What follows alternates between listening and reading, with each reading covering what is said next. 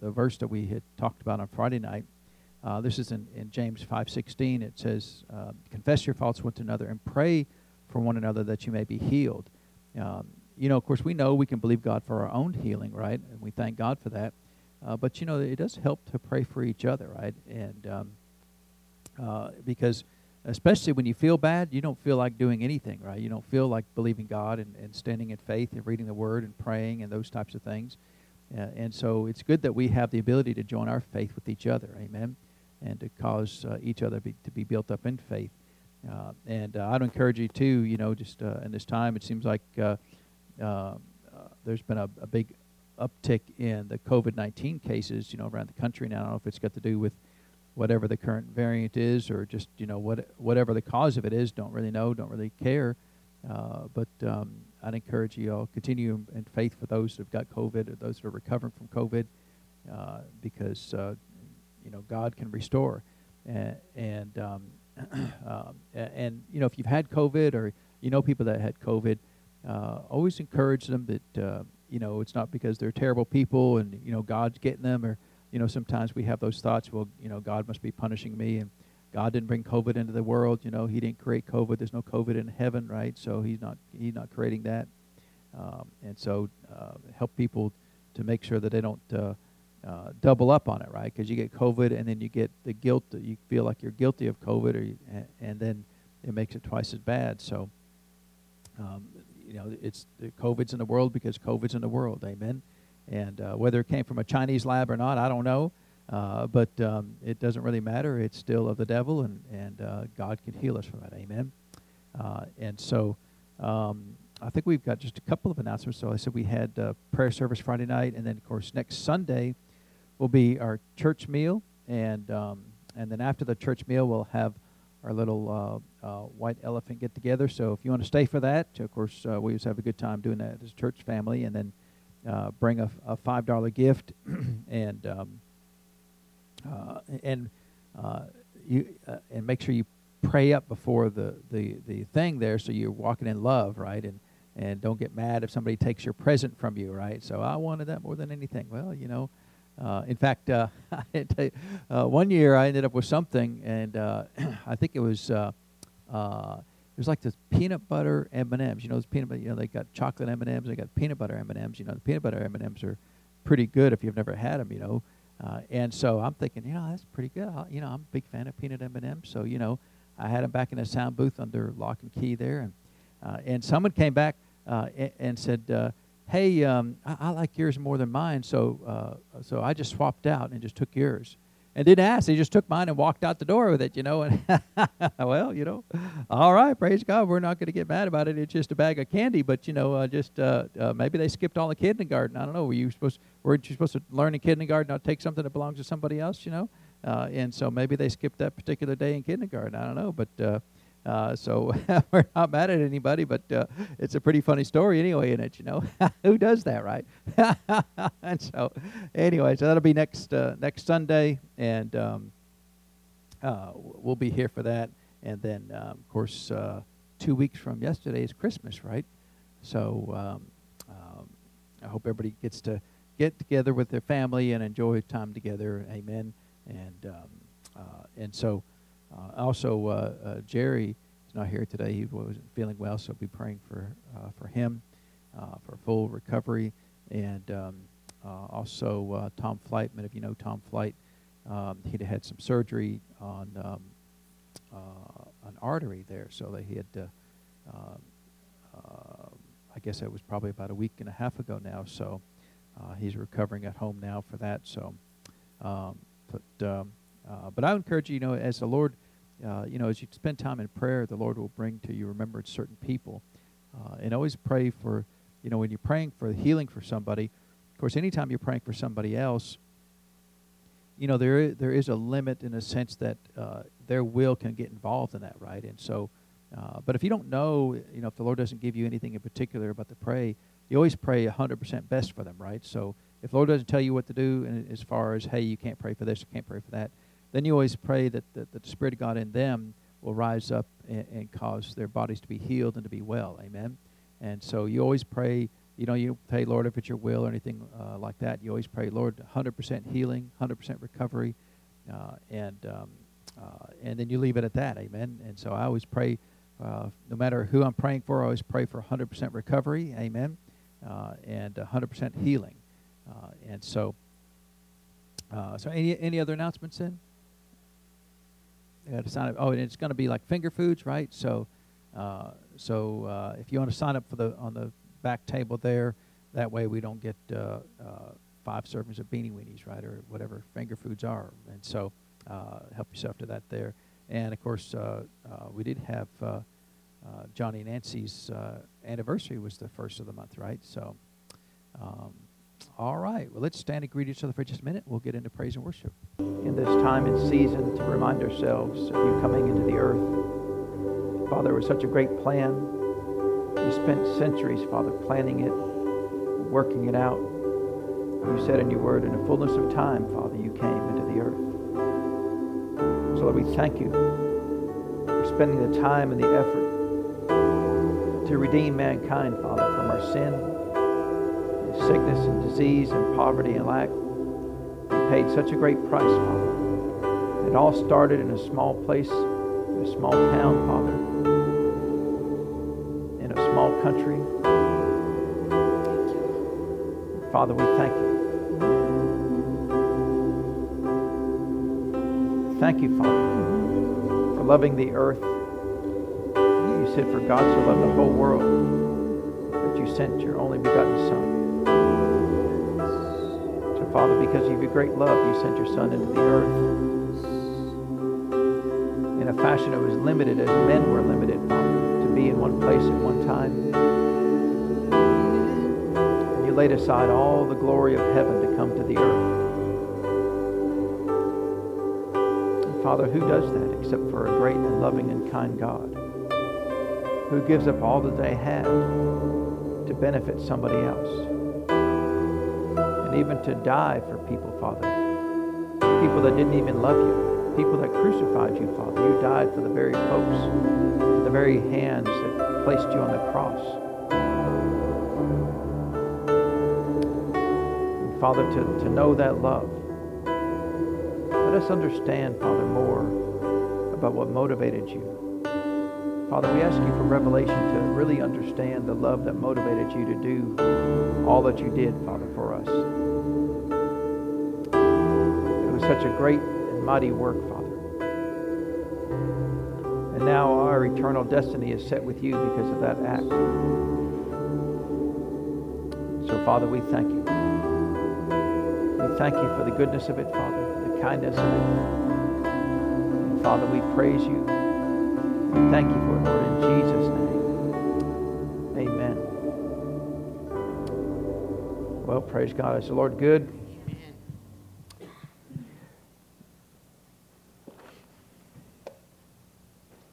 You know, it's I always think it's interesting about the Lord, you know, the way that he came to the earth. You know, if it had been me or somebody else, you know, we might have made a big parade and had a big powwow and a big announcement, you know. We'd have put it on Facebook and Instagram and everything, you know, hey, I've arrived, I'm here to save the whole world. And, you know, he went to the, backwaters of the earth and not even in a proper place. We know the story, you know, he was born in a manger and so... And nobody of any real consequence knew that he had arrived, right? The shepherds knew, and the angels knew, and a few folks here and there knew, but there was no kings, and the Roman Empire didn't know that he had arrived, and whoever was in North America didn't know that he arrived. Nobody in China knew that he arrived. It's amazing, you know, that he did that, and he spent, I've spent a lot of time studying on the plan of redemption and how much work he put into it, because, you know, man fell in Genesis chapter 3.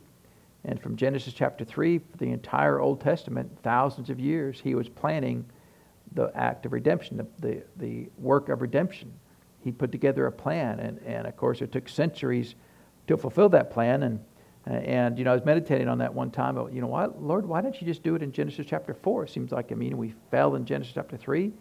Send Jesus in Genesis chapter 4 and be done with it. But the problem with that, and of course we're not going to go into all of the plan for redemption, but he needed mankind to get involved, and as soon as mankind gets involved, everything slows down, right? He created the entire universe in 7 days, but it took him thousands of years to redeem mankind because he needed people to be involved, right? He needed to find an Abraham. Well, it took him centuries to find an Abraham, and then after Abraham, then he needed to have a Mary. It took him centuries to find a Mary, and so and he had to lay the groundwork for all the laws there in the Old Testament.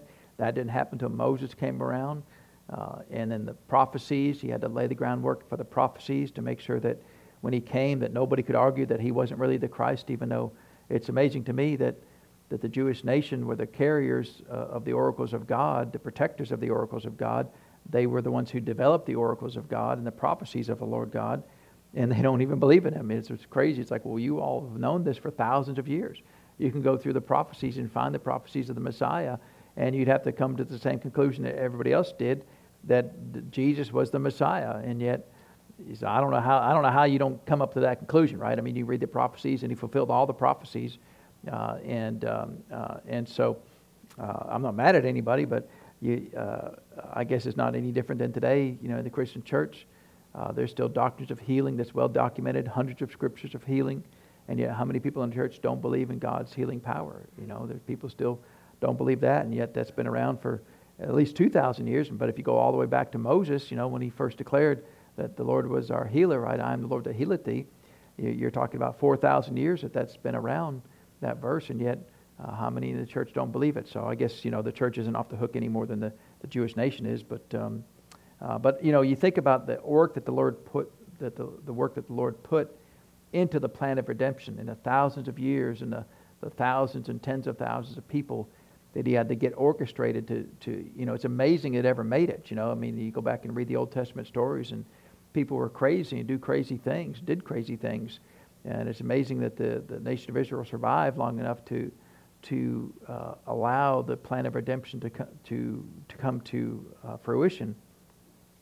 And it did, right? I mean, the Lord did it. He made it work, and we thank God for that. Amen.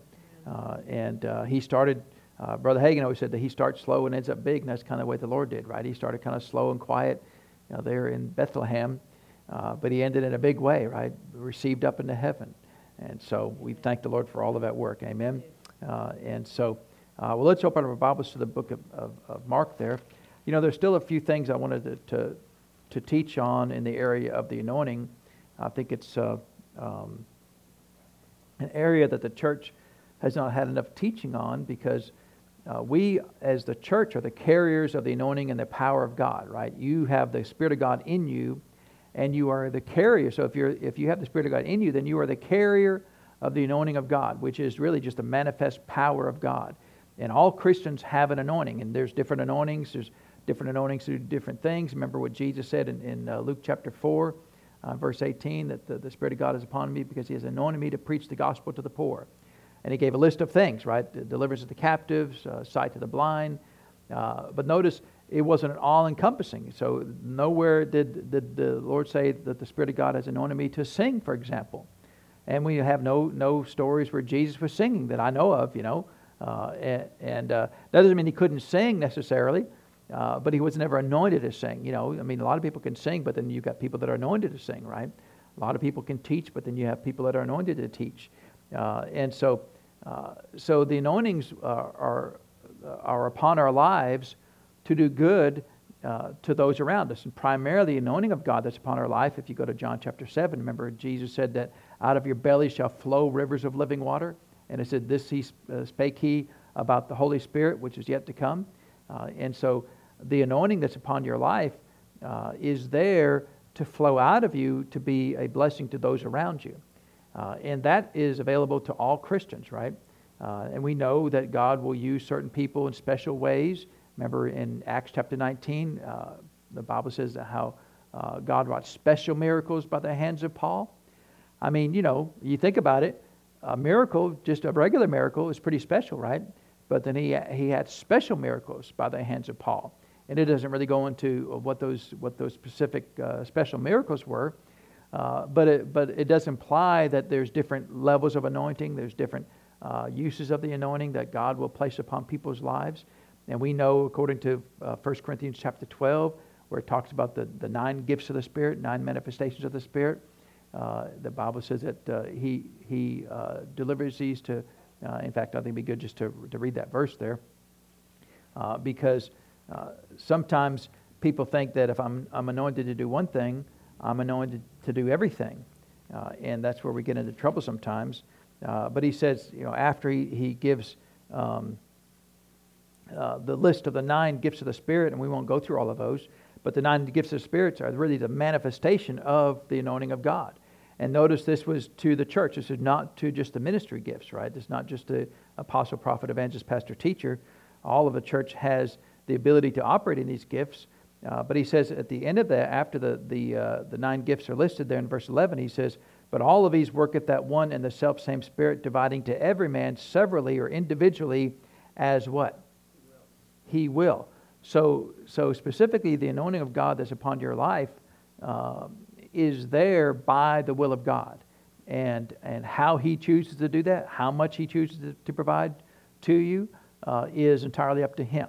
So our responsibility is to yield to that anointing when it's there, and then work with the Spirit of God. Remember in fact, let's read our verse there in Mark chapter 16. It says in verse 19, so then after the Lord had spoken unto them, so He just gave the Great Commission, He was received up into heaven and sat on the right hand of God, and they went forth, so all the disciples went forth and preached everywhere, the Lord working with them and confirming the word with signs following. So that's what we're supposed to do. We're supposed to work with the Holy Spirit. Amen. We're supposed to work with Him. So in our individual lives as Christians, we have the ability to, when we pray for somebody, to work with the Lord. And really, you should always, anytime you're working in the gospel, so to speak, whether you're witnessing to somebody or talking to somebody about the Lord or praying for somebody, you should always have the acknowledgement in your own heart that I'm doing this with the Lord, that I'm in partnership with the Lord. If I'm praying for somebody, I'm praying for them with the Lord. We are working together, because can you actually cause anybody to get healed? Can you cause anybody to get well? Can you cause anybody to be delivered? You don't have any power in it of yourself. So, but a lot of times the church has an attitude of, well, we're just going to do this. We're going to do whatever mechanics that the Lord tells us to do, lay hands on somebody, if you even believe in that. And then if the Lord wants to do something, then He will. And there's really not an awareness that we're working together with Him. We need to have an awareness that we are working with Him, because that's what He says, right? That the Lord works with us. So because we are spirit beings, we need to be aware of that and then learn how to yield to that.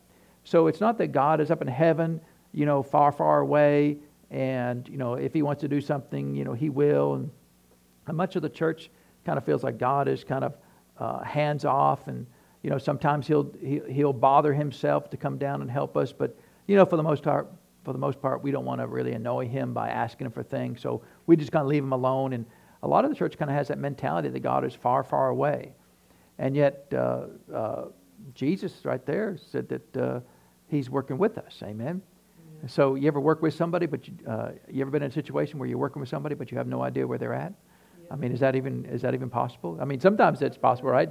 Hey, I know when I was in college, my least favorite classes were the team project classes, right? Because you're supposed to be working with somebody and they won't show up, that's always the worst, right? You always, because if you never got to pick your team. If you got to pick your team, it'd be okay. But the professor, hey, you two work together. I don't want to work with them because they're not going to show up, and so they were supposed to do the work, but they never did. But the Spirit of God's not that way. He works with us, amen? And so I just want to look at a few verses here that will help us to remember that. Let's turn over to, we'll just go through verses here, and you probably know most of these verses, but I think in the context of this, it'll help us to remember this. In 1 John chapter 4, he says here, ye are of God little children and have overcome them. So overcome them is talking about the things that we've overcome, or in the previous verses. He talked about the Antichrist. We know what the word Christ means. Everybody knows what the word Christ means?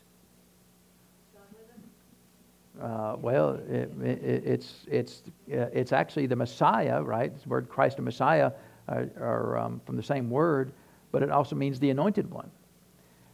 And so when it's the Antichrist, what does that mean? It's anti-anointed one, right? So it's against the anointing. It's specifically against the anointing, right? How many people in the church are against the anointing? You ever met people in a church? What they don't realize, and we're not mad at anybody, but what they don't realize is they are yielding to the spirit of the Antichrist. The Antichrist spirit is in the earth, right? The spirit of the Antichrist is here to stop the move of God. Because the move of God causes people to be born again. The move of God causes people to be healed and be delivered and raised from the dead. If the church was doing nothing supernaturally, the devil wouldn't be concerned about anything. He wouldn't be concerned about the church. But because the church has the capacity to do supernatural things, the devil does everything he can to stop that. That's why do you think Pentecostal churches get such a bad rap? Other than because sometimes we do stupid things, but because we move in the Spirit, a lot of the church looks down upon the Pentecostal church. Oh, you all just, running around the church, swinging from chandeliers and, you praying like, God hears you and what's wrong with you? God speaks to you and well, yeah, he doesn't, I'm concerned if a Christian tells them, well, God never speaks to them. It's like, maybe you should get saved. I don't know, the Lord speaks to all of us, amen. In fact, he says he would speak to us, right? He would lead us and guide us into all things, into all truth, and show us things to come. And so much of the church is against the move of God. And they don't even realize that they're yielding to, now they're not going to die and go to hell. They're not, going to miss heaven because of that. But they don't realize that they're yielding to the spirit of the Antichrist, the spirit of that which is against the anointing of God. And you think about that. That just puts a whole bunch of the church in a bad light, doesn't it, right? Well, don't get mad at anybody because they're that way. They don't know. But a lot of the church gets really uncomfortable. You ever notice that when the Spirit of God moves, they get really uncomfortable? Well, why is that? Well, they're so used to just having an intellectual church where we just give information in a book report, like Brother Randy says, he calls it a book report, where you're just intellectual, right? No move of God, no praying for the sick, nothing, no prophecies or no word of the Lord or anything like that. And then when they get into the presence of the real Spirit of God, they get uncomfortable because they don't know how to work with that. And I can understand why they get uncomfortable if they've only ever been used to being in the church in their flesh. But I remember when I got saved. I never been to church, didn't go to church, didn't know anything about church. Got saved, but I got saved in a Spirit-filled church, and I was as comfortable as I could be. It just felt right at home. Spirit of God moving, people laying hands on people, prophesying, singing in the Spirit, whatever it was. I just felt right at home. And I've always felt at home in the church. Always felt at home. Never felt uncomfortable in church. And I guess there was one time when I was in college, I was trying to find a church when I first went to school. And I went to this one church. And I really wasn't uncomfortable, but it was it was fine, everything. I went to Sunday school, but I went to Sunday school and the Sunday school teacher was out. And so her husband was filling in. And he said, I don't know what any of this stuff is right here. So I'm thinking, well, we're not starting off on the right foot here. You don't know what any of this stuff is? I mean, you're Sunday school, right? I mean, how do you not know these things? Because I didn't know them. And then we got to the regular service, and pastor seemed like a regular kind of guy, But it's like they rang the bell to start the service, and that was the last breath he took. He screamed for like an hour, red face, spitting cotton everywhere. And I really hadn't been in that kind of a service before. So it wasn't really uncomfortable, but I'm like, I couldn't figure out, is he mad at something? Did somebody do something, Because I didn't know, I was just real young at the time, and I was by myself there at the church, trying to find a Spirit-filled church to go to. And so, we should feel comfortable when the Spirit of God moves in the churches, amen? A lot of times people want the Spirit of God to move until He moves. You ever notice that? We should always desire the Spirit of God to move. Amen.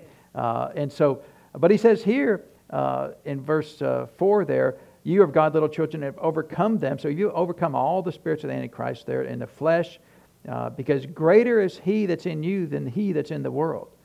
So where is He? Where is the greater one right now? He's in you right now, right?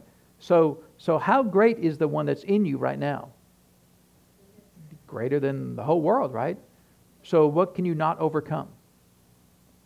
I mean, if he's greater than you, than he that's in the world, then everywhere you go, he's greater than what's ever around you, right? So, the church needs to have a mentality of victory. We need to have a mentality of, when I arrive, victory has arrived. When I arrive, overcoming has arrived, right? That's the attitude we should have as a church. Not, oh, I hope we can make it, I don't know if we're going to make it or not, oh, the devil's pretty strong over there, Well, if the Lord sent you into that place, now if he didn't send you into that place, you might have to look for the exit really quick. But if he sends you anywhere, then as soon as you've arrived, greater is he that's in you than he that's anywhere else around you. Amen? And that needs to be the mentality we have. A lot of the church doesn't have that mentality of victory. They have the church of a mentality of well, you just never know. You just never know. Well, you win some, you lose some. That's not, that's true in like, dominoes and, card games. You win some, you lose some. But not in dealing with things of the world, right? Not in dealing with things of the realm of the Spirit. Greater is he that's in you. Amen? Do you believe that? Do you know that to be true? See, I know it to be true. And that's I live that way. I think that way, and that's really half the battle, is getting your mind renewed to the fact that greater is he that's in you than he that's in the world. Amen. No matter what comes your way, no matter what sickness, disease, poverty, lack, all the economic downturns, and it doesn't matter. Greater is he that's in you that's in the world, right? And be careful about jumping on the bandwagons that the world jumps on a lot of times. I remember this was years ago when Dr. Dufresne was still around, and gas prices had spiked at the time. They're going back up. They went way back down. They went back, now they're back up a little bit. But he was at the gas pump just complaining about, I can't believe your gas prices are so high, And the Lord said, oh, so I'm not your provider? And he's like, shut up, by the way. And did I stop being your provider because the gas prices went up? It does bother me for the folks that don't know the Lord. They don't know how to believe God for finances. They don't know how to believe God for income. And so surely there are people who are disadvantaged when the price of gas goes up, or inflation, whatever, But to complain about it, as if the Lord doesn't provide for you, is forgetting that greater is he that's in you than he that's in the world. Yeah. And so Dr. Dufresne had to repent, for not being in faith, right? Not believing that God really is his provider. Because sometimes it's easy to jump on the bandwagon like the rest of the world does, right? And, oh, well, I feel bad. Oh, I feel bad too, and a race to the bottom, right? And so let's turn over to the book of Colossians here. So if you're going to work with the anointing, you've got to remember that the anointing is in you, right? You've got to have an awareness that he is in you. You've got to desire to believe that he's in you, right? Yeah. I'm in 1 Corinthians. I don't know where I'm going. We've got to get over Colossians, right? So in Colossians chapter 1, he says in verse 27, to whom God would make known what is the riches of the glory of this mystery among the Gentiles. So what is the mystery? Which is Christ in you, the hope of glory. So who is in you? Christ is in you, the hope of glory. So that glory lives in you, right? Everywhere you go, that glory is in you. So we need to remember that, right? We need to have that awareness. And that alone will help you more than you'll ever imagine. If you'll always have an awareness that the Spirit of God is with you, there's a whole lot of things that you won't do and a whole lot of things you won't say if you remember, oh, he's with me, right? And it'll help you stay in a place where you're not always sinning and repenting, not always having to, ask for forgiveness of things that you've done. And we thank God that there's forgiveness for things that you've done, right? So we're not trying to beat anybody up there. But a lot of the church lives so much in the carnal world, in the natural world, that they forget that there's a spiritual world there. I was talking to a friend of mine in the ministry, and she's a minister. In fact, she travels all over the world, in fact. But she was telling me how she had invested some money with some pastors, right? Some pastor had said, hey, I've got this great investment, give me some money, I'll invest it. And he stole thousands of dollars from her. Can you imagine that, right? A pastor intentionally stealing money from another minister, to what end, right? How's that going to work out? How's that going to be good for him or for his church? Or it surely didn't work out for her, right? What's the end game there, right?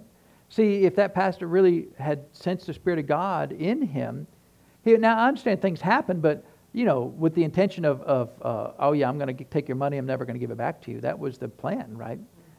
And the thing is, that happened more than once, not with the same person, right? Because you fool me once, right? You shouldn't be fooled more than once by the same person, but that happened to her more than once. Ministers would steal from her, lie to her, and tell her these things, right? And so, well, who does that, right? What? And I know, there are pastors who do that. We know history from the history of the healing revivals. Some of those healing evangelists got involved in crazy things, doing crazy things, and yet they would have spectacular miracles, right? Well, if they would remember that, it would keep them on the straight and narrow, right? So the hope of glory lives on the inside of you, amen? And now we go back over to 1 Corinthians. I was trying to get over 1 Corinthians chapter 3 earlier there. So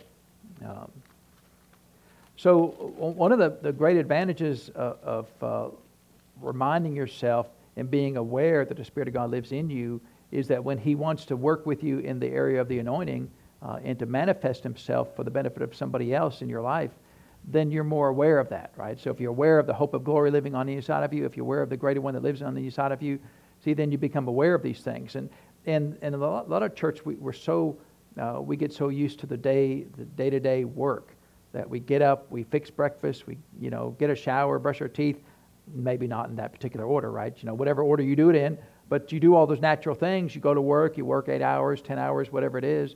You go home and you rinse and repeat. And sometimes just the mechanics of the natural world causes us to kind of forget that the greater one lives on the inside of us. Amen. But here we are in 1 Corinthians chapter 3. I want to read a couple of verses here. In chapter 3, he says in verse 16, "Know ye not that you are the temple of God, and the Spirit of God dwelleth in you?" Well, is that true? Yes. It is true, right? So the Spirit of God dwells in you. So He's in you right now. And I know this is kind of an obvious statement if you know anything about the Word, you know anything about being a Christian, I know He lives on the inside of me. Well, the point I want to get across, though, is are you aware that He lives on the inside of you? Do you have a sense that He lives on the inside of you?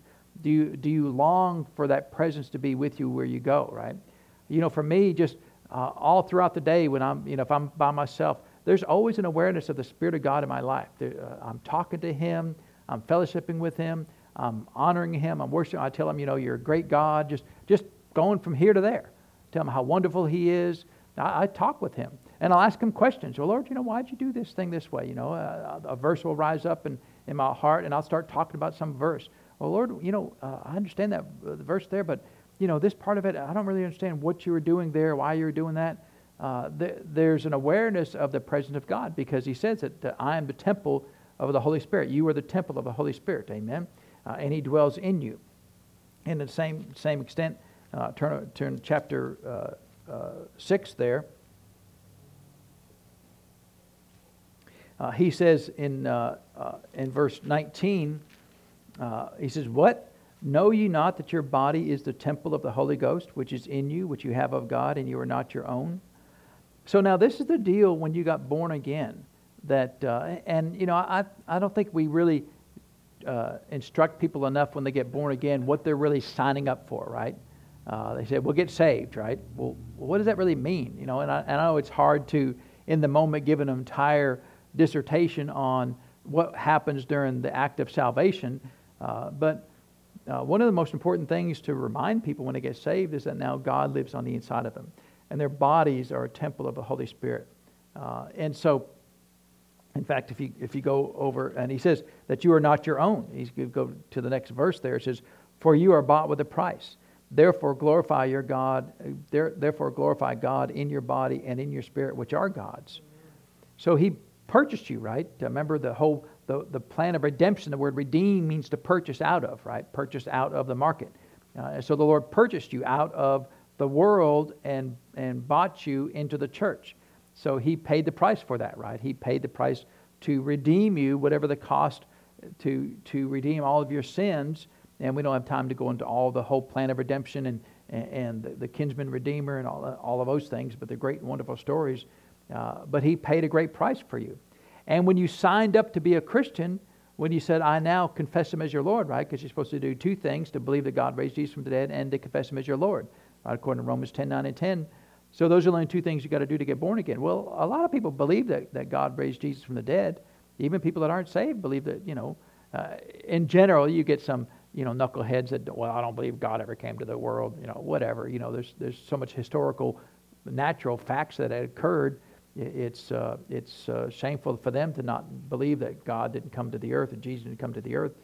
But that's another discussion. But a lot of people believe that. But the second part is really the key, that you confess him as what? Lord. As Lord. What does that mean? Confess somebody as Lord. What does the word Lord mean? It means masters, that you are his servant, right? And so when you confess him as your Lord, what you're saying is, I choose as an act of my will to declare that somebody else is now in charge of my life. That's kind of a big deal, right?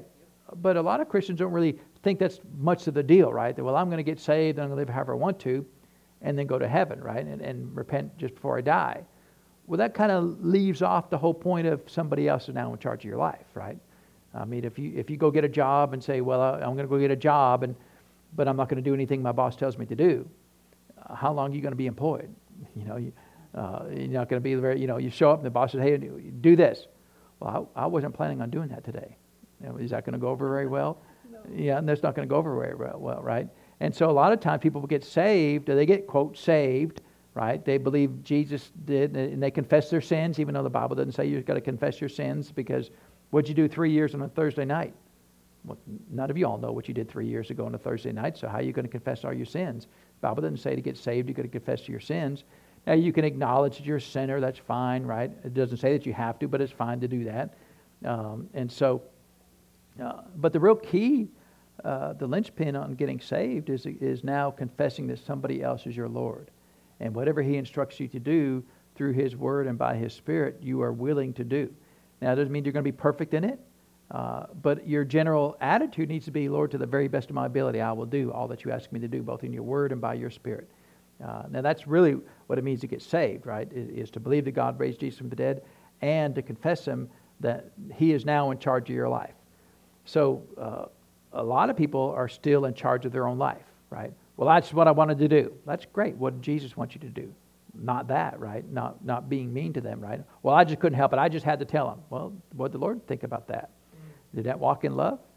If it wasn't walking in love, then the Lord didn't tell you to do that. And that means that you, in that moment, decided that somebody else was Lord of your life. Maybe you, maybe your flesh, maybe, whatever the circumstance is. But, how many times does a church exchange somebody else for Lord of their life instead of the Lord Jesus? Well, they may be mad. They made you mad, really. That's really not technically possible. You chose to get mad, but, nobody actually makes you mad. You choose to get mad, but now if you say they made you mad, now they're in charge of your life. So now in that moment, in that instance, they're Lord of your life, right? Are you going to go worship them? Anybody found anybody worthy to be worshipped in the earth? I mean, I've had a lot of people I know that think they're worthy to be worshipped, but I've never actually met anybody who is worthy to be worshipped other than the Lord Jesus. And so he purchased you. He paid a great price for you. And you allowed that transaction to occur by getting saved, right? You allowed that transaction for the work that he did. See, just like all the world right now, how many sins did Jesus die for on the cross? All of them, right? So the sin that guy over there, now we're not pointing anybody in particular, but that guy over there that he just committed, did Jesus die for that sin? Is it already paid for? It's already paid for, right? So is that guy going to get to go to heaven because of that? No, because he still has to accept that work, right? So that's the key, right? That's the missing part that people forget sometimes is, yeah, Jesus paid for all the sins, even for all the lost people. He's paid. There's no sin that people die and go to hell for, right? The church loves to have a list of sins. You're going to die and go to hell for that, but there's no sins people die and go to hell for because they've all been paid for. Has any sin not been paid for yet? Any more blood that's got to be shed to pay for any more sins that will be committed tomorrow? No, they're all been paid for, right? Does that make? I mean, that's true, right? I mean, is Jesus going to come back to the cross anymore since 2,000 years ago? No. So all sins have been paid for, but we still have to receive what Jesus did for us as an act of our will. So if we don't receive the work that Jesus did for our own sins, then unfortunately we're still obligated to pay for our own sins. Even though they've been paid for, but because you don't want to allow somebody else to pay for your sins, then you're responsible for them. So if you die in your sins, where are you going to go? You're going to go to hell. But the only reason why you're dying and going to hell is because of one sin. What's the one sin you're going to die and go to hell for? Not accepting Jesus. Really, everything else has already been paid for. So really, you're going to hell because of one choice, right? Not of the 1,000 things you did wrong, but because you didn't accept Jesus. You accepted Jesus, your whole slate wiped clean, right? And we know that. And on occasion, we get in trouble because people think we're teaching heresy. But it's pretty simple to me, right? But what happens is people will get the idea that Jesus paid for all the sins, and then they extrapolate that and say, well, then nobody's going to go to hell. Well, that's completely wrong doctrine, right? Because he paid for all the sins, but then he laid that work at our feet to make our own choice. He didn't make anybody receive that work. He did all the work, all the hard work, and he said, now, if you want it, you're welcome to accept that, and it'll be to your advantage to accept that. And if you reject it, which people do every day, then they will miss heaven, won't they, right? So we're not preaching that you get to go to heaven because Jesus died for all your sins. That's crazy talk. But there are no sins that are outstanding that Jesus has not paid for. No sins that have yet to be committed that are outstanding that Jesus has not paid for. Amen? He's paid for all sins, hasn't he? And so it's a shame that the entire world is one decision away from heaven. They're not, I'm sure you have too, right? You witness to somebody get saved. Well, I've got to go straighten up my life first. Well, how's that working out for you, right? You don't have to straighten up your life first. It's not necessary to straighten up your life first. You accept the Lord Jesus, and He'll help you straighten up your life. Amen. And so it's a pretty good deal, right? So He purchased us. He redeemed us. He paid a great price for us. Amen. And we need to be aware of that we are not really our own. That when we signed on the dotted line, and again, maybe we didn't read the fine print. Maybe we didn't know that the fine print was there. But when we signed on the dotted line, we, as an act of our will, gave up our will to one greater than us. And that's really one of the greatest things. If you can learn that, if you want to learn how to work with the Spirit of God, you've got to learn that. Because if you live in such a way that you get to choose every day what you do, that I'm the boss, it's really hard for the Spirit of God to work with you in that, because He's always butting up against your will, right? He's always, hey, I need you to go. I'm not doing that. I need you to. I'm not doing that. I want to do what I want to do. And I've had people say things like that, and it grieves my heart because I want to do what I want to do. Well, that's great, but you'll never know the joy of working with the Lord. He wants to work with you, but if you reserve the right to make your own decisions every day, and regardless of what the Lord wants you to do, then you will never know what it's like to be led by the Spirit of God. You'll never know what it's like to work with the anointing of God. And this verse is a great one to remind you that somebody paid a price for me. And I chose to allow myself to be purchased out of the world and purchased into the kingdom of heaven. I now no longer make my own choices. Now, I'm not talking about the Lord parts the skies in the morning and tells you to use the striped toothpaste, or that and tie your shoes with this knot versus that knot. That's silliness, right? A lot of people get silly about those things. I'm talking about when the things that need to be decided. Lord, what do you want me to do here? And sometimes when the Lord wants to intervene and say, hey, don't say that, or hey, don't go there, or hey, don't buy that. Because sometimes, for the most part, we're intelligent human beings. Didn't He make us as intelligent human beings? We have a brain, right? We have the ability to think and to make decisions. And a lot of things, they don't matter, right? I'm going to go to the grocery store and pick up whatever you pick up at the grocery store, stuff, right? Food and things. Is the Lord intervening in those things? No, but He may along the way say, hey, go this route instead of that route. He may choose to help you do that by causing you to avoid something that might happen. And if we're aware of His presence, then He's able to speak to us in those moments, right? But if we on a regular basis, like, Lord, leave me alone, you know what He'll do? He'll leave you alone, right?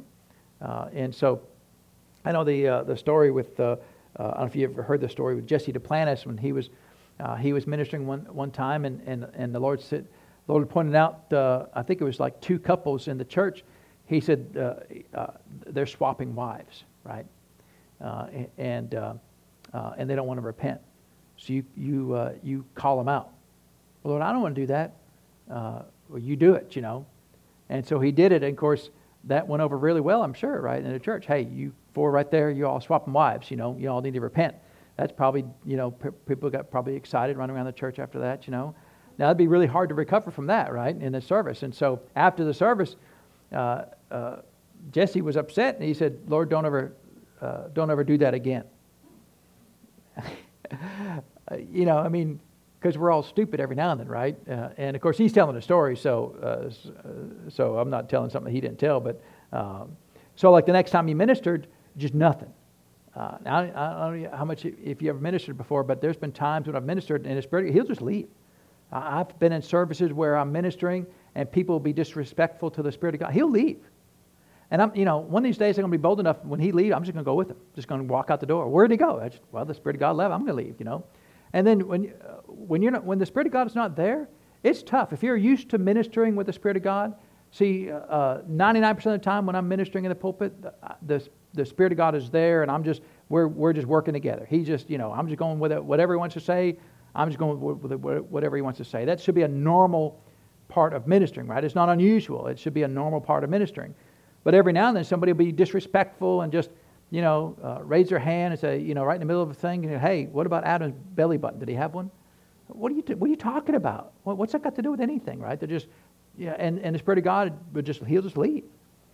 And so Brother Jesse was ministering, and there was no Spirit of God there. And it's just tough plowing when you're ministering without the Spirit of God, if you're used to that, right? And so after the service, he starts talking, Lord, what's up? We're out there, you didn't show up. What's the deal? I'm out there just all by myself. And he said, well, you told me to leave you alone. And of course, then he knew he was busted, right? And he said, then the Lord really got really direct with him. He said, don't you ever say that to me again. And the Lord will sometimes be really direct with you, right? If you disrespect Him, and you haven't hardened your heart, He will rebuke you sometimes very strongly. Now, sometimes we harden our hearts, and there's nothing He can do about it until you repent, right? And so, know you not that you are the temple of God? Do you know that? Do you sense that? Do you sense that you are the carrier of the most powerful force in the whole universe? Everything we see was created by what lives on the inside of you, right? The Father God designed the universe. The Lord Jesus oversaw the creation, but it was the power of God, the Spirit of God, who actually created everything we see out of nothing. And He lives on the inside of you. You are the temple, the carrier of that power. That's the anointing of God that lives on the inside of you. And that's the awareness that the church needs to have to be successful in operating in this life. Amen? That's why we should never be afraid of people who act like they're smarter than the church, right? Oh, you church people, you just, you need a crutch. That's okay for you. It's so condescending, right? That's okay for you because, you need to clutch to your little, your little religion, but if you were smart like me, you wouldn't need that. Like the dumbest thing, when they stand before the Lord Jesus, we'll see how smart they really are, right? The Lord Jesus will just ask them, how does gravity work? They go, I don't know, And so let's look at another scripture over there in 2 Corinthians.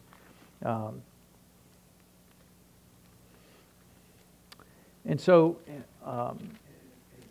in 2 Corinthians, now, we could do a lot of meddling right here. So the intent of reading these verses is not to meddle so much, but it's just to help us. But here he says in verse 16, he says, in verse 14, he says, be not unequally yoked together with unbelievers, for what fellowship hath righteousness with unrighteousness? And what communion hath light with darkness? And what concord or harmony hath Christ with Belial? What part hath he that believeth with an infidel or an unbeliever? And what agreement hath the temple of God with idols? For you are the temple of the living God, as God hath said, I will dwell in them and walk in them, and I will be their God, and they shall be my people.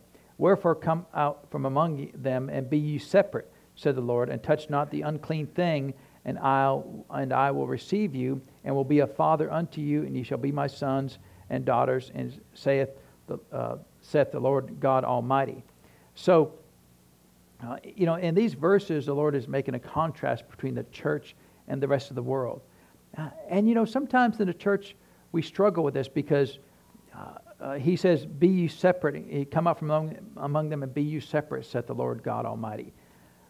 So is that a true statement? Well, it's a true statement. That's what he says. Sometimes we struggle in church about finding the balance of that because, in fact, Paul in another writing says, well, I said to be separate from the world, but I didn't mean like you can't talk to them, because how else are you going to witness to them, right? So the balance is that we don't get involved with the whole world, that the world's not our best friend, right? And finding that balance really is between you and the Lord. Finding out exactly what you do, because, most people work at regular jobs, and everybody at the job's not saved, right? What do? You only hire Christians, well, if it's your business, maybe you can do that. But if it's not your business, if you're working for somebody else, you may not have that luxury, right? And that would be against the laws of the land. And if it's just for secular work, it doesn't really matter, right? And I've had people that were sinners work for me. They were pretty good employees, right? And so I couldn't constrict that only be a Christian. Now, if it's a church, right, like here, if I hire somebody here at the church, I can pick and choose if they're Christians or not. Amen. But in the real world, we've got to work with people, right? We've got to be around people, and so. But the thing is here, if you start in verse 14, he says, "Be not unequally yoked." So there's a joining together that he's talking about. So if your very best friend is somebody who's unsaved, that's going to be tough, right? Because the Lord says, "Don't be unequally yoked or joined together." So the question is, how close are you joined together then? And what fellowship hath righteousness with unrighteousness? And again, does that mean that you never fellowship with an unrighteous person? Well, no. I mean, how many times did they fuss at Jesus because he was eating dinner with the sinners, right? So the balance of that, there's really no law. I mean, the law is between you and the Lord Jesus and you and the Spirit of God about how close are these unsaved people in your life, right? Are they your best friends? Are they only the people you spend time with? Because the purpose of spending time with sinners is to get them saved, right? And hopefully they get born again after that, right? So again, I'm not going to lay down any laws where you can't have lunch. Okay, lunch but not dinner, right? Okay, only every other day but not every single day. That's foolishness, right? The path for verses 14 through 16, you're going to have to find this for yourself, right? There's no law. You're going to have to be led by the Spirit of God to do that, because for me, if I get around, and sometimes it's even around Christians, if I get around certain people, after a while I just don't feel clean. And maybe they're telling dirty jokes, or sometimes I get around unsaved people and they know that I'm a pastor, and they all straighten up. You ever seen that? If you're a Christian, you get around unsaved people, they all straighten up. They quit cussing, might quit spitting on the ground or something, because you're there. And well, that's fine. I mean, I don't expect them to do that, but whatever. I'm not going to make a big deal out of it because they start doing that. But sometimes they don't do that, and sometimes they just act like the world, and they keep doing worldly things and start talking about things that you can't talk about and doing things that you can't do. Sometimes you kind of feel unclean being around that, and it's those situations where you have to decide, okay, this is a situation I can't be involved with, right? Or circumstance I can't be involved in. I have seen that many times, even in the church. You ever been around Christians I've been around Christians who will tell dirty jokes, right? And I'm not talking about, the pig fell in the mud kind of dirty jokes. I'm talking about, jokes that you don't tell your mom. And so I'd have to leave. Sorry, I got to go somewhere else, And they'd get mad at me, act like I was, you're so self-righteous, and what communion hath righteousness with unrighteousness, right? What fellowship hath righteousness? And even in the church, there's unrighteousness in the church, amen? And unrighteousness in the church is really bad, amen? So again, what's the rule? Well, there's no rule. I can't make a law and say, well, this is right here, you can tell a joke like this, but you can't tell a joke like that. You all know when it crosses the line, amen? But the whole point of this is these verses are helpful if you want to learn how to work with the Spirit of God. Then you've got to be aware of what environment am I living around? What circumstances am I allowing myself to be involved with every day? Who's the closest people in my life? What things do I enjoy being around? You know, if you enjoy being around all the people cussing and telling dirty jokes, you know, you might want to question that. Amen. Again, I'm not your Holy Ghost, and I'm not going to lord it over your life about what you can do, what you can't do, because there's no right or wrong in that. You got to find that path. But he does make a contrast between believers and unbelievers, righteousness and unrighteousness, light and darkness, Christ and Belial, believers and infidels, temple of God and idols. Amen. So, in all of these things, then, if you want to stay in the presence of the Spirit of God, stay in a situation where the Spirit of God, that you can work with Him, then this is an area that you may have to, now for a lot of Christians, not even a problem. But some Christians, you know, they get saved and they're barely saved, right? I mean, they'll go to heaven, but they're barely saved, and they kind of fall back into hanging out with people that they ought to hang out with. You know, I used to do jail ministry for many years, and I would always encourage the folks. I said, look, when you get out of jail, number one thing, get new friends. Number one thing, get all brand new friends. Get rid of all the friends you had, get all brand new friends. Take them out of your phone, don't answer any calls, don't go back with them, because most of them were there because of peer pressure, right? Hey, you do that, you know, let's go steal that, let's go do this and go do that, right? In fact, you know, Brother Randy told his story. He was telling, I was watching him the other day, he was talking about how when the Lord finally got a hold of him, he was in a van with two other guys on their way to go commit an armed robbery. Well, that's the wrong friends, right? That's the wrong friends. And right in the middle of that, you know, the Spirit of God came on him. Now, he wasn't saved at the time, but the Spirit of God came on him. He said, Lord, I'll do whatever you want me to do. He started just crying and weeping in the van, right, as they're on the way to do an armed robbery. And he said, the guy, he stopped the van. The guys jumped out of the van. He said, I never saw those guys again. Well, why is that? Because righteousness has no fellowship with unrighteousness. Amen. And so, you know, a lot of times I hear people justify these things. Now, look, would the Lord ever have you talk to a sinner? Sure, He would. I mean, obviously, we have to talk to sinners, right, if we're going to get them saved. But a lot of times people will justify things, and you can always tell when they're living by excuse. Well, I just needed a friend. But if they're not a Christian friend, you know, they're not going to get you to where you need to be. Amen. Again, I can't. It's not my job for you to submit your list of friends to me at all. That's not my job. I don't want that job. You've got to find that path for yourself. But I have seen a lot of times where people will justify things, and they know it's wrong, but they'll make an excuse anyway. Well, you know, I've known him for a long time. Well, okay, fine. You know, again, is that an automatic no? No, none of my business. But be careful about justifying being involved in a situation that you ought not be involved with, right? You know, I remember, you know, in 1 Corinthians 15:33, it says, the New American Standard Version says that bad company corrupts good morals, right? And so is that a true statement? Yes. Well, I didn't write it. It's a true statement, right? Bad company corrupts good morals. So if you hang around bad company all the time, what's going to happen? You're going to be corrupted, right? I mean, you go to the Old Testament. I know they weren't saved, but you know, you think that if you were wise, you wouldn't do that, right? Well, who was the wisest man in the Old Testament? Solomon, right? Wasn't he the wisest guy ever was? Did he ended up staying with the Lord all of his life? No. Why did he backslide? He hung around. Well, in that case, it was women, right? He had all those concubines, and you know, either 700 wives, 300 concubines, or the other way around. You know, I mean, you got to be pretty wise to maintain all those birthdays, right? That's a lot of birthdays. You know, that's 1,000 birthdays. That's like 3 birthdays every day. I mean, you know, whose birthday is it today, right? I mean, they didn't have an iPad back then, so I don't know how you track it. But anyway, so, but see, he thought he was so wise that I could handle it. How well did it work out for him? Backslid, you know, got out of the will of God, you know, lost everything. The whole kingdom was lost because of Solomon, right? The wisest man ever. So don't think that you're wise, that I can handle it. You can't handle it. No, there's no, you know, that's the problem. But so where does that line, where you draw the line? Well, you draw the line where the Spirit of God tells you to draw the line. The Spirit of God says, hey, right there, you got to walk away. then what do? You walk away. The Spirit of God says, hey, you go talk to him, go to lunch with him. Then what do? You go talk to him, you go to lunch with him.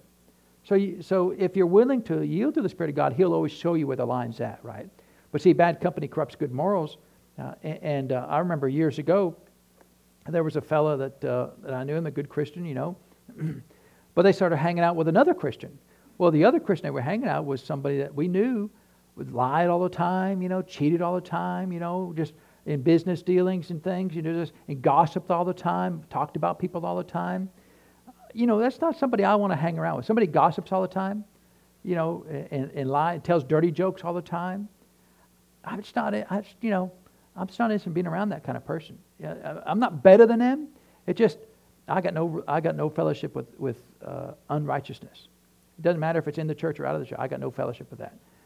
Now look, I'm not sitting around judging everybody. Oh, what are you saying? What are you talking about now? It's not a list. It's just when I get around somebody and I feel dirty after a while, it's like I got to go home and take a shower because I hung around that person too long. Then that we can't sustain that, right? That can't be sustained. So. But I remember making a note that when this person became best friends, right, close friends, like every day, they spent every day together just about. And I just made a note to myself, this is going to be a problem. Because before this person knew the Lord, loved the Lord. Now, they were both Christians. But I didn't write 1 Corinthians 15:33. I didn't write bad company corrupts good morals. The Lord wrote that. And why do you think the Lord wrote that? Because Christians are hanging around bad company, right? No need to write about something that's not happening. So he wrote that because Christians are hanging around bad company, amen? And so what's the list? There's no list. None of my business, right? Make sure that, the pastor said I can't hang around. I didn't say you can hang around nothing and nobody. That's between you and the Spirit of God because he knows, right? He knows because sometimes you've got to help people and it takes a long time to help people, right? Sometimes you got to help people that are a mess and it takes a long time to help them. No problem with that, right? If the Lord's having you dealing with that, if the Lord's got you helping somebody for a long period of time, and maybe they're not perfect, maybe they got a lot of problems, praise God. We need to be long suffering, amen. Need to walk in love. I'm talking about where that it's wrong, and it's bad company, and you justify it. See what happened? This person lost everything, ended up dying early.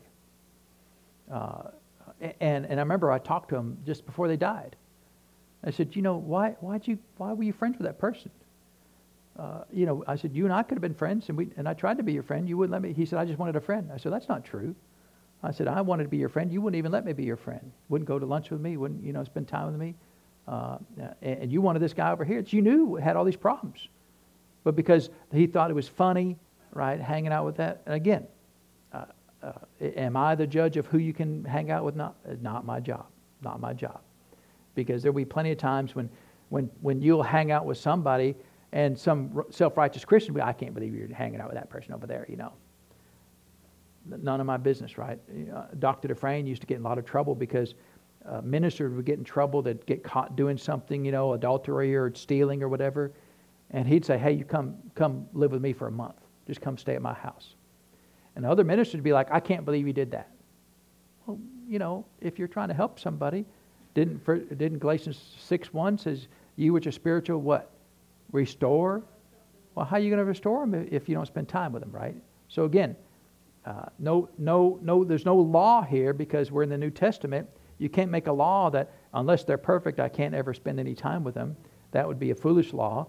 The deal is, you be led by the Spirit of God. If you get around them and they have no interest in changing and no interest in getting better, no interest in letting you help them, and their hearts are fixed, that may be something that you can't move on from. It may be something that you can't continue with.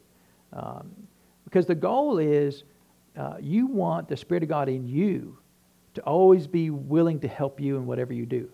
But see, if you're in this 2 Corinthians 6:14 situation where he gave the whole list again, right? If you're yoked together with unbelievers, if you're having fellowship with unrighteousness, if you're having communion with darkness, if you're having concord with Belial, if you have a part with an infidel, if you're in agreement with idols, see if you're doing any of those things, then the Spirit of God would tell you, hey, you need to make some adjustments here. And if you'll just make an adjustment, it'll be fine, right? The problem is when we start justifying, well, I need that. I have to have this person in my life. Then what you're saying is, Spirit of God, don't ever talk to me about this. Now you're in conflict with the Spirit of God, right? And that's the whole point of this, is not so much to harp on, make sure you submit your list of friends to the pastor, which is absurd, but there used to be churches like that. You got to submit everything to the pastor, because I run your life, and I don't run your life, not my job, don't want that job, right? But the concern here in 2 Corinthians 6 is, if you live this way and if the Spirit of God tells you to walk away and you don't, see, now you've constrained the ministry of the Spirit of God in your life. And now your ability to be an actual help to people is going to be constrained, because you're not allowing the Spirit of God to move into you, because I want this friend, right? And look, the only friend I've got that lasts forever is the Lord Jesus. Everything else, is temporal. Now, I'll be your best friend you ever had. But if you walk away from the Lord and don't want any help, I'm on my way to heaven, right? I'm still good. Amen. And I've had dear friends, people that we've known for decades, walk out of our life, get mad at us, walk away from me. I can't change it. I hate it for them, because now there's no fellowship there. I mean, we'll see each other in heaven. They may be surprised that I get there, but we'll see each other in heaven. I'm not mad at them. Won't be mad at them when I see them in heaven. Be glad to see them. Amen. And so I want in those things, don't take this as being a heavy-handed, well, pastor said I can't have friends with anybody. I'm not saying anything. All I'm saying is, you be aware of what the Spirit of God tells you, because didn't He write these things? I didn't write them. He wrote these things, right? So if the Spirit of God wrote these things for our benefit, then He's concerned that if we're not careful, we will allow people into our lives that are not going to be good for us, right? That are not going to help us. And so just be aware that that's a possibility, right? And you don't have to be suspicious of people.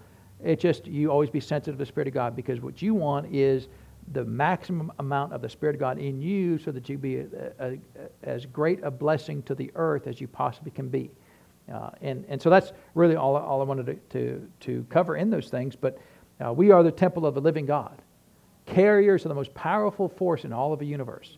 Everywhere you go, greater is He that's in you than he that's in the world. The hope of glory lives on the inside of you. Amen. And if you'll think that way, see, then when you get around a situation that might fit in line of 2 Corinthians chapter 6, then the Spirit of God will say, hey, this fellowship right here, you need to make some adjustments. Be like, yes, sir, I'll be glad to do that, right? And see, that's the correct response, right? If the wrong response is, well, I just wanted a friend, and they're the only friend I've got. Well, that ain't so, There's lots of people that can be friends, amen?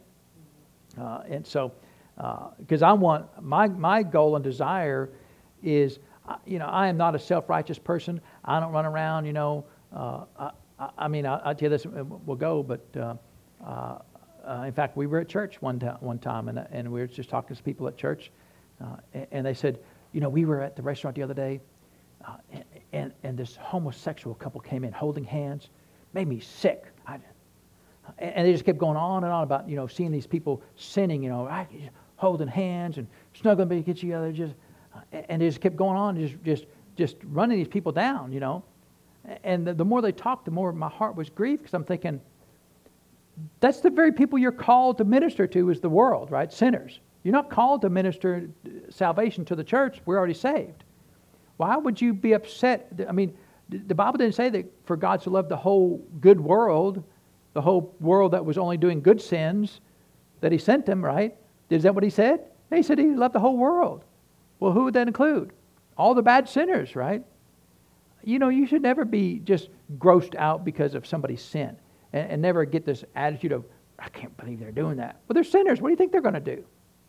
Our attitude should be compassion. Well, Lord, that's not going to be good for them. And it's not going to be good for them. We're not approving sin. We're not saying sin's okay. Obviously, it's not. And it's never going to work out good for them. But why does somebody's sin make us, why is it distasteful to us in that regards? That, it's called self-righteousness. You think your righteousness is better than their righteousness. But we don't have any righteousness in ourselves, do we? we were made righteous by the Lord's work, not because of our good works, not because of our lack of sin. We're not righteous because of our lack of sin. We're righteous because a great price was paid for us. Amen. So just be careful, that you don't use your own self-righteousness as the standard, right? Well, I'm more righteous than them, so I'm not going to hang around them. That's not going to work out well for you. Amen. And so that makes sense. That balance, you have to find that balance for yourself, right? That balance that comes between you and the Lord Jesus and the Spirit of God. And just make sure that you don't justify it, right? Well, I have to do it. As soon as you say that, the Spirit of God's like, well, then there's nothing for me to say. Amen. And so let's pray and thank the Lord for His Word today. So, Father, we thank You for the Word of God. And, Father, we thank You that greater is He that lives in us than he that lives in the world. Everywhere we go, Father, we are victors. Everywhere we go, Father, we carry power and success, Father, with us. Everywhere we go, the great power of the universe that created everything that we see, every atom and every single blade of grass and star in the sky, Father. You created all of it, and that power lives on the inside of me, Father. And Lord, if I'll be aware of that, if I will allow You to speak to me, Father, and direct me and keep me in the path that allows that Spirit of God to stay strong in me, Father, then I will be a blessing to the earth. And I will advance Your kingdom. And people will be saved and come to the knowledge of the good Word of God because of that Spirit that lives on the inside of me. So, Father, we are partners together. We work together, Father. And as I walk in this earth and among sinners, Father, and among the saints, You're with me to lead me and guide me into all truth, Father, to show me where the boundaries are in my life. And so, Father, as You show me those things, I will yield to those boundaries. I will stop going where You tell me to stop going. I will start saying what You tell me to start saying, Father. I will yield and learn to be partners with You, Father. And so we thank You for that, Father. And we give You the praise and the honor for it, Lord, in Jesus' name. Amen. Well, praise God. Well, let's get ready to receive this morning's tithes and offerings. And we just got 2 Sundays left for the whole year, right? We got this Sunday, and then Christmas is 2 weeks from today, right? So we got 2 more Sundays after this, and then it's the New Year, right? So, were you pointing at something, Jared? Okay, Jared wanted my attention there or not. So, when does school get out? By the way, school out yet? Thursday. Okay. Well, Bryan College is out already, so they're out for next 6 months or so. They get out like a whole month for college there. So, all right. Well, let's pray and we'll thank the Lord for the opportunity to give. So, Father, we thank You for the opportunity to give into Your kingdom, and Father, we thank You that You've blessed us with natural things, and so, Father, You said in Your Word that it's a small thing, Father, for us to bless You with the things that You've given to us, because of the spiritual things that You provided for us. And so with honor and respect, Father, we give into Your kingdom as You direct us. And we thank You, Father, that according to Your Word, that as we give, that with good measure, pressed down, shaken together, and running over, shall men give into our bosom. And we thank You for that, Father, in Jesus' name. Amen. Well, all right. Well, don't forget, come ahead, Mr. Jared. We have healing school this afternoon at 3 o'clock. And then next Sunday will be our church meal. No healing school next Sunday, and sign up on the back list there. And who's making our dessert for next Sunday? Do we know? Who wants to make a dessert for the fire department? So, anyway, you want to do that? All right. So Chris is going to do that there. So we just bring a dessert for the fire department over there, and just to be a blessing to them. So. All right, praise God. Well, be blessed. Have a wonderful week in the Lord, and we'll see you at Healing School.